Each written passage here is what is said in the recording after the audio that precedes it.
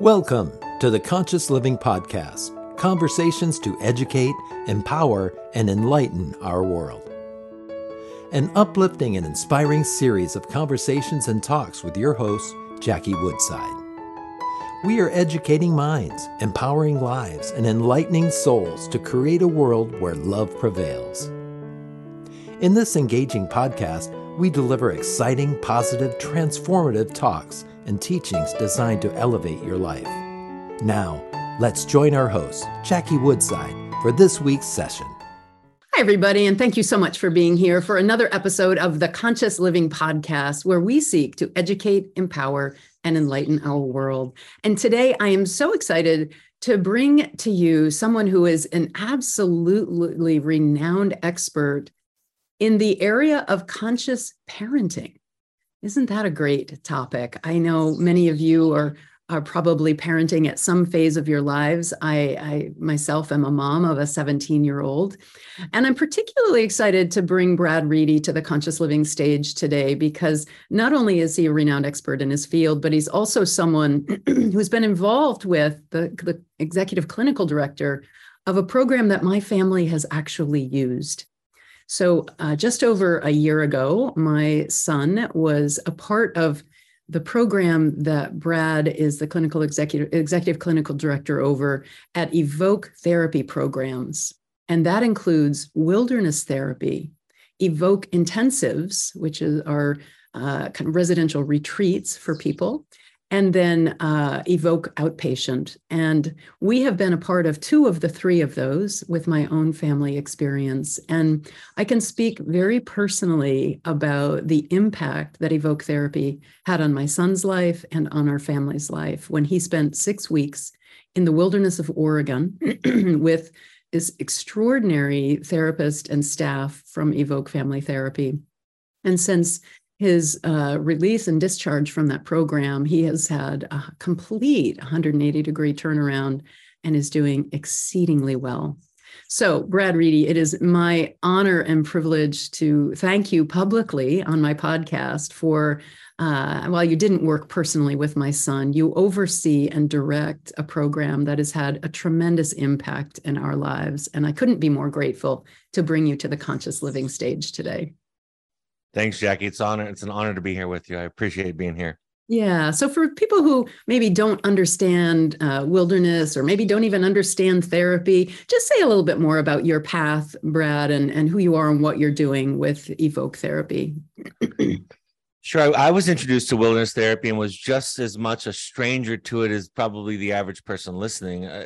Essentially, wilderness therapy is therapy with camping. It's camping outdoors, living in small groups. And what I love about wilderness, what caused me to fall in love with wilderness is that the talk therapy that you do when you go out there as a therapist and you meet with the kids is wonderful. And I love talk therapy. I have a small private practice myself, but it's so provocative. It does all the work for you. Living in small groups, the conflict, the problem solving, the communication mirrors the exact same processes that kids were successful with or struggling with at home. And so you get to see the clients in real time struggle with the things they struggle with. And you're not just treating abstractly concepts, you're dealing with their daily living. These small groups become these microcosms of the family. So living outside, primitive living, we call it nomadic living, which means that they're hiking from location to location. They never come inside. It is an opportunity to treat clients and really bypass resistance, because you can talk to somebody in therapy and they can self-report all they want, but when it's on the ground, when you're watching it, they're living in these groups, they're having to camp and move camp every day, you really get access to issues that people might not be aware of or might not be willing to report. So it's a fantastic combination of therapy and an experiential therapy that really does the trick out there. It's fantastic. Yeah, we went out and spent a night in the wilderness with my son. Primitive is a very good word for sure. Sleeping not in a tent, but just underneath a tarp Right. sleeping bag and a tarp. And it was just really an extraordinary mix of kind of milieu therapy, where you're working with the staff are working with the boys, and then individual therapy and family therapy. We met Right. every week. It's so holistic in how I really appreciated about your program that you really focus not just on, if you will, the problem child, but you focus on the family system, which is really Right. what we want to spend some time talking about today. So let's talk a little bit about that, and why Evoke focuses on the whole system, because that leads us into this topic about conscious parenting. Now, I've been a therapist for 30 years. I had been a clinical director of psychiatric programs before. It's not like I didn't understand this stuff. Or didn't know how to practice, Right. kind of being a good parent. And yet we ended up in a situation with a highly dysregulated teenage boy that was way beyond my capacity. And there was so much that I had to learn from you and your program about conscious parenting. So why do you work so much with the family system, and how does that relate to people being more awakened, more conscious Right. parents? I'll give you the practical answer, and then I'll tell you a little bit about the theoretical answer. The practical answer is everybody's suffering. I'm a father of 4 children, and I've had children who've struggled with mental health issues over the years, and inadvertently I become part of a reinforcing pattern where I'm feeding into it. And because I'm suffering, because I'm stressed out or anxious. And that anxiety, as you know, when you're anxious and afraid, you do things to try to control things, and control oftentimes doesn't lead to the outcome that you want. And so, simply put, there are just patterns. There are emotions that are parents that are going through, that if we can address those, we can help a parent find clarity and peace and comfort. I say in my writing that parent education and parent work doesn't change children, but it changes parents. And that change, the change in a parent, can have a wonderful impact on the child. So very practically, it's about reducing parent suffering and giving parents clarity and confidence, a sense of self that maybe they didn't quite capture in their own childhood. So that's the practical evolution of all of this, is that it just evolved out of our work and working with families. I also see that working with a parent and doing some of their work, becoming more conscious, is a vulnerable process. As you know, it's a painful process. It's hard to unlearn things and learn a new way of seeing the world. And having a parent model that for a child, they're asking the child essentially to do that for themselves, because mental health healing is in large part becoming conscious of what the symptoms are telling you, what the symptoms are speaking, what the wound that they're speaking from. So when parents can do that, when a parent can become an example of the work, the child's burden is lifted, and they understand from the model the parent is giving what it means to be human. That's kind of the practical answer. The technical answer, which is even more impressive, I think, is that the research shows consistently that the best predictor of child's mental health going forward, is the attachment between the parent and the child. And the number one predictor of the ability to provide a healthy attachment, a secure attachment to a child, is how much work the parent has done on their own childhood, period. It's not how good the childhood was. This is the magic, I think, Jackie. It's not how good your childhood was or bad it was. It's how much work you've done to understand it. And that work and the research is exhaustive on it. Daniel Siegel has written a lot about this in Parenting from the Inside Out. If a parent will do that work, will look at their own trauma, their own triggers, their own anxieties, their own instincts, where that came from, they can provide a better parenting environment for the child. And it gives them peace and clarity and confidence and a sense of empowerment. So practically it works for us. And also the research bears it out that a parent who's willing to become more conscious is a parent who's more capable of parenting a struggling child, period. And both are satisfied. It's not like the child isn't struggling anymore, but the parent has more capacity, tools, and insight with which to respond to the child's struggles. Yeah. And when you say become more conscious, yeah, what specifically do you mean by that? The parts of our brain, the prefrontal cortex, the top and front parts of our brain are more conscious parts. We can think in terms of time and goals. We can anticipate consequences. We can be responsive to our environment, to stimulus and things that happen to us, to events. Our fight or flight part of our brain, the part of our brain that perceives threat, if that's the part that's running the show, we're reactive. We're not conscious. It's knee-jerk. It's unconscious by definition. And so part of the work is to delve into our histories, delve into what's going on. So we're not responding to a stick that's lying on the ground as it is a rattlesnake. We're responding to the stick very slowly and saying, oh, that's just a stick. I can step over it. It's not a threat. It's that simple. It's brain science that the more conscious you can become, the more capable you are of what neurologists call response flexibility. My child's struggling. Maybe I find my child is cutting, or I find they're drinking. Somebody who's more conscious can pause, feel the emotion that might bring up for them, digest it or metabolize it, and then proceed to make decisions about what would be best for the child. Somebody who's unconscious or reactive might respond with anger or fear or lecturing or nagging or over-the-top consequences, or even in denial because it's too threatening. They might ignore it. So the conscious parent, the conscious living parent, if you will, is more capable of being creative, of being of having insight and foresight into things. And so it really is not just a nice slogan and a nice name for a podcast. It really is the work in therapy, which I actually have a tattoo based on a Joseph Campbell lecture that talks about this idea that the goal is to become more conscious. We think we know who we are, but there's so much beneath the surface that's driving our behaviors that if we attend to, we can get back in the driver's seat. Yeah. Yeah. I like when you say it's not about whether or not you had a good or bad childhood. Yes. Yes. That's so important, because there really is a design to a human being. Yes. Yes. And the design of the human being is so much about, when you're kind of driven by the unconscious drives of the ego, the psychological mechanism that is about protection, that drives the fight or flight. It can be the simplest things that feel like it's an affront to our value, our worth, our credibility, our relevance. Right.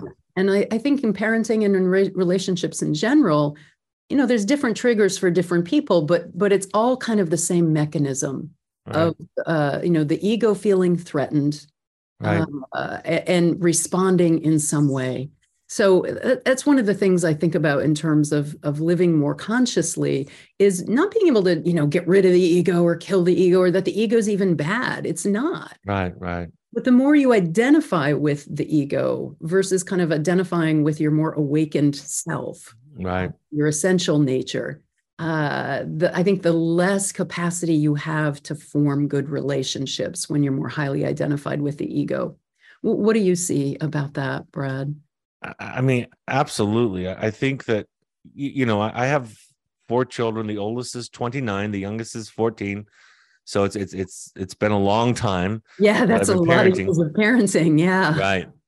When the 29-year-old was a teenager, I remember reacting to an incident of him bullying a younger neighbor kid, a next door neighbor, and being so embarrassed, so angry, so reactive. I mean, it was that day that I found that out was one of my worst parenting moments, the way I reacted to it. Yeah. You contrast that with some of the struggles that my 14-year-old has had, and I can pause. I can feel the emotion. I can feel the anger, the rage, the control, the anxiety, the embarrassment, whatever it might be. I can digest it. I have more tools.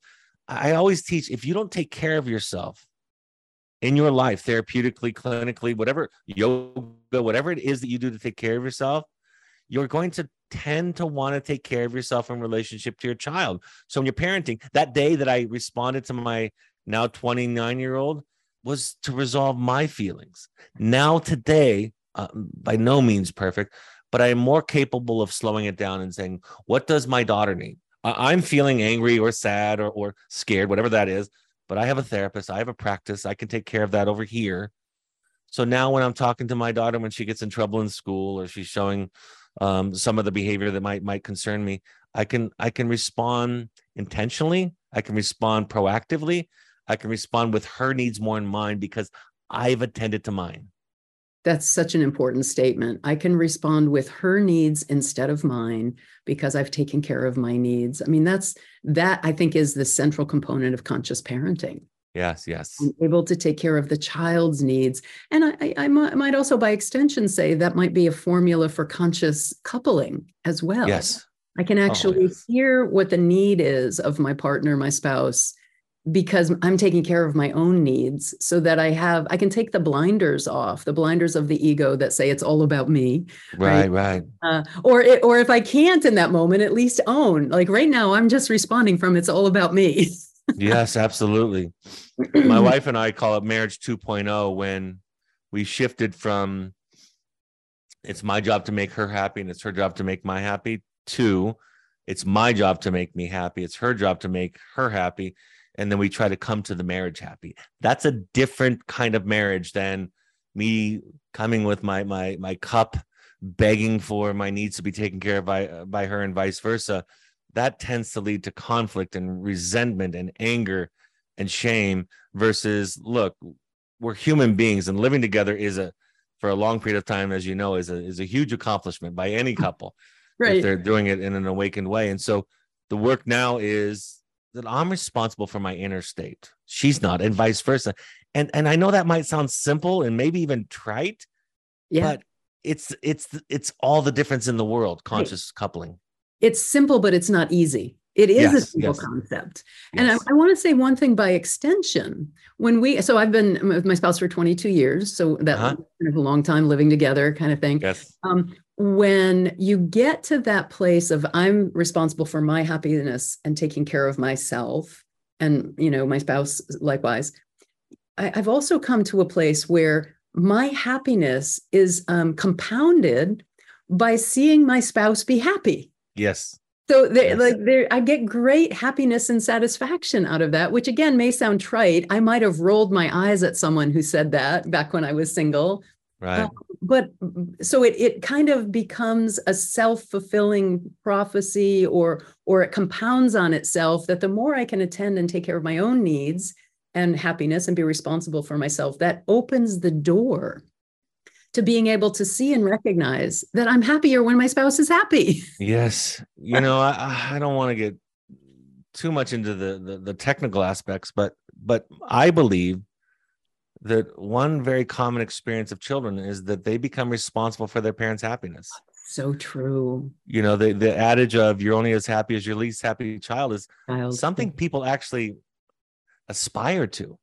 They think it's the highest form of love, but what that feels like to a child, especially one that has mental health issues like anxiety or depression or substance use disorder, is they feel such shame and guilt and they feel horrible about themselves that their parents are so upset and sad and heartbroken. These people that love them the most that they're capable of loving. And so we go from that relationship to marriage, and we expect, again, to be responsible for each other's happiness. So part of it is about unlearning that idea. Same thing we do with parenting, as you know. We say to the parent, your serenity, as they do in Al-Anon, your serenity is your responsibility. Right. You have to go get your peace of mind somewhere else so that when you show up to the son or the daughter of the child, you can be there for them. And it's the same way in marriage. When my wife is, forgive the analogy, maybe this is too personal, but she says this to me. She says, when you take care of yourself, it's the sexiest you can be. Right. When I know that you can live in your truth and take care of yourself and be assertive, even with her, even when it's not easy, she says, that's the most attractive that you can be to me. And that's the way I feel about her. When she's out living her life and fulfilling her dreams, it's compelling. I want to be with that. Exactly right. It really builds on itself. Yes. I love this. So let's extend this a little bit into, I'm just thinking about people who are listening to us who have varying degrees of experience with maybe being in therapy or newer to the notion of conscious living. So let's talk to that person that's kind of newer. Maybe they're newer into therapy or they're newer into this notion of being conscious in relationships. Where do we begin, Brad? And as I ask you that question and you think about the answer, I have to plug your podcast, because, we're going to spend whatever half hour together here. But every week you put out an extraordinary podcast that, I mean, you don't call it this, but I think it's a podcast about kind of the how-tos and the struggle with being conscious, moving toward a more awakened state, a more conscious state. And week after week, you take on various topics. And what's the name of it? I forget. It's the Evoke. Finding You. It's called Finding You. Finding You. Yeah. The Evoke Therapy podcast.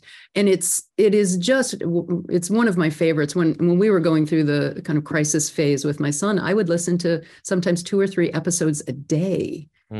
So grounding for me to just kind of bring me back to my center. So I want to acknowledge you for that, and just what an extraordinary piece of work it is. But let's go into this. Somebody who's newer on the road of this, or maybe they're not so new, but they're still struggling with it. Right. How do we begin or deepen our process of awakening? Well, you kind of stole my thunder talking about the podcast, because that's right. I posted something on social media yesterday about how it was actually something that my daughter had said in the discussion we were having. My daughter's a therapist and works for us, and she's extraordinarily gifted. We were walking away from a training, and she said, I just noticed that defensiveness doesn't feel like defensiveness. It feels like you don't understand me. You don't get the whole picture. That's what it feels like. It doesn't, when you're being defensive, it doesn't feel like it. And we were talking about how amazing that awareness is. So I posted something about it, and somebody wrote back and said, I feel seen. I hadn't talked to them. This was not in relationship to them. I wasn't making an observation about their life, but part of my work on the podcast and the 2 books that I've written, even in my social media, which is essentially my therapy journal, my ideas of therapy and in real time, just being posted. The idea is, when you find yourself, which has been my work, when you find yourself, you essentially find everybody else at the same time, because we're different. There's no doubt about that, but we're similar in some core ways. And so if you haven't had a good experience, or if you're reluctant, I will tell you that good therapy feels good. Good therapy feels like you're seen and understood and respected. Even if you're struggling with something that you think is silly or ridiculous, even if you have a defense, let's say you're drinking too much or eating too much or shopping too much, a good therapist won't come in and say, well, that's wrong, you need to fix that. A good therapist will say, I want to understand. You must have a good reason for those behaviors. Who wouldn't like to be heard? Who wouldn't like to be understood at that level? And for me, Jackie, when you are understood and in a safe place, you can become more conscious. And when you can become more conscious, you can heal whatever's underneath the symptom. And like we talked about earlier, you can move from being a victim to life to becoming the hero of your own life, right? The main character in your own life. And I think that experience of sitting with a compassionate other, I would say start with a podcast. Listen to a podcast for 15 or 20 minutes. Not all therapy and not all therapies are the same, but find somebody. I talk a lot about what to look for in a therapist. Find a therapist who looks to find you and not fix you. And when you find that person, I don't think there's a person I've ever met that will not find that rewarding, because they'll meet you where you're at. If you're an intellectual person, they won't try to knock down your defense of over intellectualizing things. They'll try to understand where you're coming from. That's just a different experience than what we think of as therapy, because I think we think of therapy, and a lot of people who practice it do this. They think of it as coming in, seeing the problem and fixing it. And I don't think good therapy is that. I think it's coming in, hearing the person's story, understanding it, reflecting back a sense of compassion. And from that place, from that precondition of safety, the person can heal and become more aware of themselves, like you teach about. So great, Brad. I want to just expand on that a little bit, because when we were in that crisis with my son, we had gone through 3 other outpatient therapists who had been treating my son and in family therapy. And he had some individual therapy as well. And not one of them could get him to take the hood off, look at the camera, barely be on camera. It was kind of off to the side, head down, fiddling, doodling, barely hear his answers. And then after, I think even before we went into, my son went into a wilderness, we hooked up with one of the Evoke therapists. And within, I don't know, 2 or 3 sessions, he was sitting up. You could hear his voice. The hood came off. It was remarkable. And I just, a shout out to the therapist that are working with is Travis Slagle, extraordinarily talented therapist. And any time now that I hear other parents who are struggling with their teens, I say, call Evoke Therapy. Because this, and I want to ask you a little bit about this. So it made a tremendous difference, even other therapists. And we had, oh my gosh, we had this one therapist, exactly what you said. Like she would, before she even got to know Nathan, she's like, so I hear you have a problem with, being online and that, you don't get it. Right. She started there, right? Yeah, that didn't go so well. But I want to talk a little bit about the foundation of the work that Evoke does, and it's around attachment therapy or attachment theory. Yeah. So can you speak a little bit about why is attachment so central to our well-being and to conscious living? When we talk about attachment-based therapy or attachment-informed therapy, most people think of attachment styles: secure attachment, anxious attachment, avoidant attachment. And really, that's a very small part of what we think about when we think about attachment-informed therapy. Attachment-informed therapy suggests that the relationship between the therapist and the client is the gold, is the pixie dust. So, for example, when I have a child that comes to an intensive with their parents and they don't want to be there and they're reluctant, just like you said, head down. After a while of meeting them where they're at, instead of imposing yourself on them and doing to them, maybe what your gut might tell you is to kind of tell them to look at you, tell them to take the hood off, tell them to sit up straight. You kind of assume that they're doing what they're doing for a good reason. Right. That's a compassionate, child-centered, client-centered approach. It's the best way to talk about it. It's Mr. Rogers, Fred Rogers. Yeah. He was an attachment-based TV host. Yeah. He didn't call himself that, but sure. When a child was scared, he didn't try to get the child to not be scared. When a child was angry, he didn't try to get the child to not be angry. He gave the child a safe place to feel it, and then the child fixed themselves, if you will. And that's what attachment therapy is we assume that symptoms are a wise part of you that is trying to be heard, that hasn't found a way to be heard. So when families leave our intensives or even couples, the child will often say, I felt seen and heard in ways I never have. The parent walks away saying, I have a project that's not the kid, but that I know what to work on now. Or I love it when, this is stereotypical, but it's common. The husband says, if I would have known that a couple's intensive was going to be like this, I would have come years ago. Because I thought I was going to be on the hot seat and be criticized and be told I need to express my feelings more and be vulnerable, because that's what the culture says about men. Instead of saying, you must have your walls up for a good reason. And I want to understand that.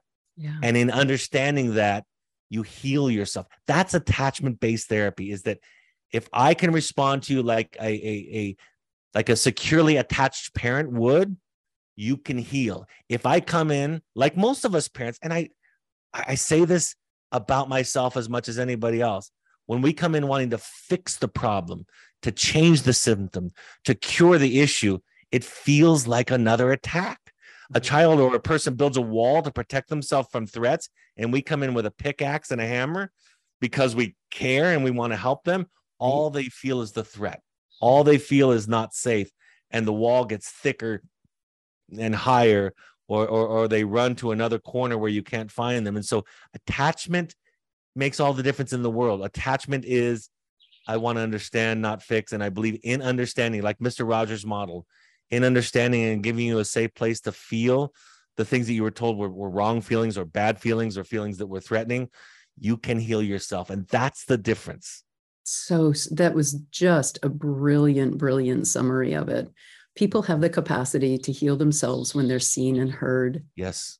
When they're not threatened, when they feel safe. And again, I go back to what I was saying about being run by the ego. When the ego feels threatened or unsafe, it will put its walls up. Yes. It will defend. Yes. That is the role of the ego, is our survival. The ego is not designed for you to thrive. Nope. The ego is designed for you to survive. Yes. And when people understand that and they can begin observing themselves, I want to just say to our listeners, the way that, as I spoke to the therapy that we went through, the way that Travis Slagle, who is our family therapist, approaches it is so simple. And I want to share this. Approaches difficult emotions or senses that you might see. Mm-hmm. And he does something that's so simple. He'll say, I'm just curious about this. Can you help me understand? Mm-hmm. Or I'm just curious about this. I'd like to understand it better. Or I want to understand you better. And then he'll say that, the thing, if it was my son, I just want to understand this. What is it, that has you not want to sit up and look at me? What is it? I'm just curious. And that notion of I'm just curious, it takes the weight off of the person so that the ego can soften. Right. Oh, they want to understand. And I particularly I use this in my leadership work. I particularly can you help me out here? Yeah, right. Can you help me understand? Because now it's oh, the ego says, I have a role. Oh, I have to help them. And it softens that defensiveness. It opens the heart and it creates a connection. So I'm so deeply grateful for Travis Slagle, my therapist, for Jay. I forget his last name. Oh, he doesn't use Jay Alpine, who was the field therapist at Evoke Therapy, and grateful for you, Brad, for the clinical, but also almost spiritual leadership that you provide. I know you don't call it that, but that's the experience I have of it. The just human sense of love and connection that you train your all of your staff and your clinicians with. It's made a profound difference in my family and in my life. So I know people, after hearing our stories today, your brilliant clinical insights, my personal story, people are going to want to talk to you, know more about Evoke. So where should people look to learn more about Evoke Intensives, Evoke Wilderness, you personally? Where should people get in touch? The few places. You can go to evoketherapy.com. That's going to have all of our services. It's going to have links to my books and links to the podcast on the homepage. drbradreedy.com is another place that you can go. And our social media, like my social media, Dr. Brad Reedy, at Dr. Brad Reedy, is my daily thoughts. In addition to the podcast that you mentioned earlier, I'm writing down insights that clients are teaching me about every day. And we also have at Evoke Therapy Intensives and at Evoke Therapy social media on all platforms. So those are spaces you can go. Again, what you asked, where do you start?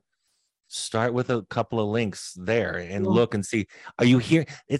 Are you hearing something different than you've heard before that you expected to hear?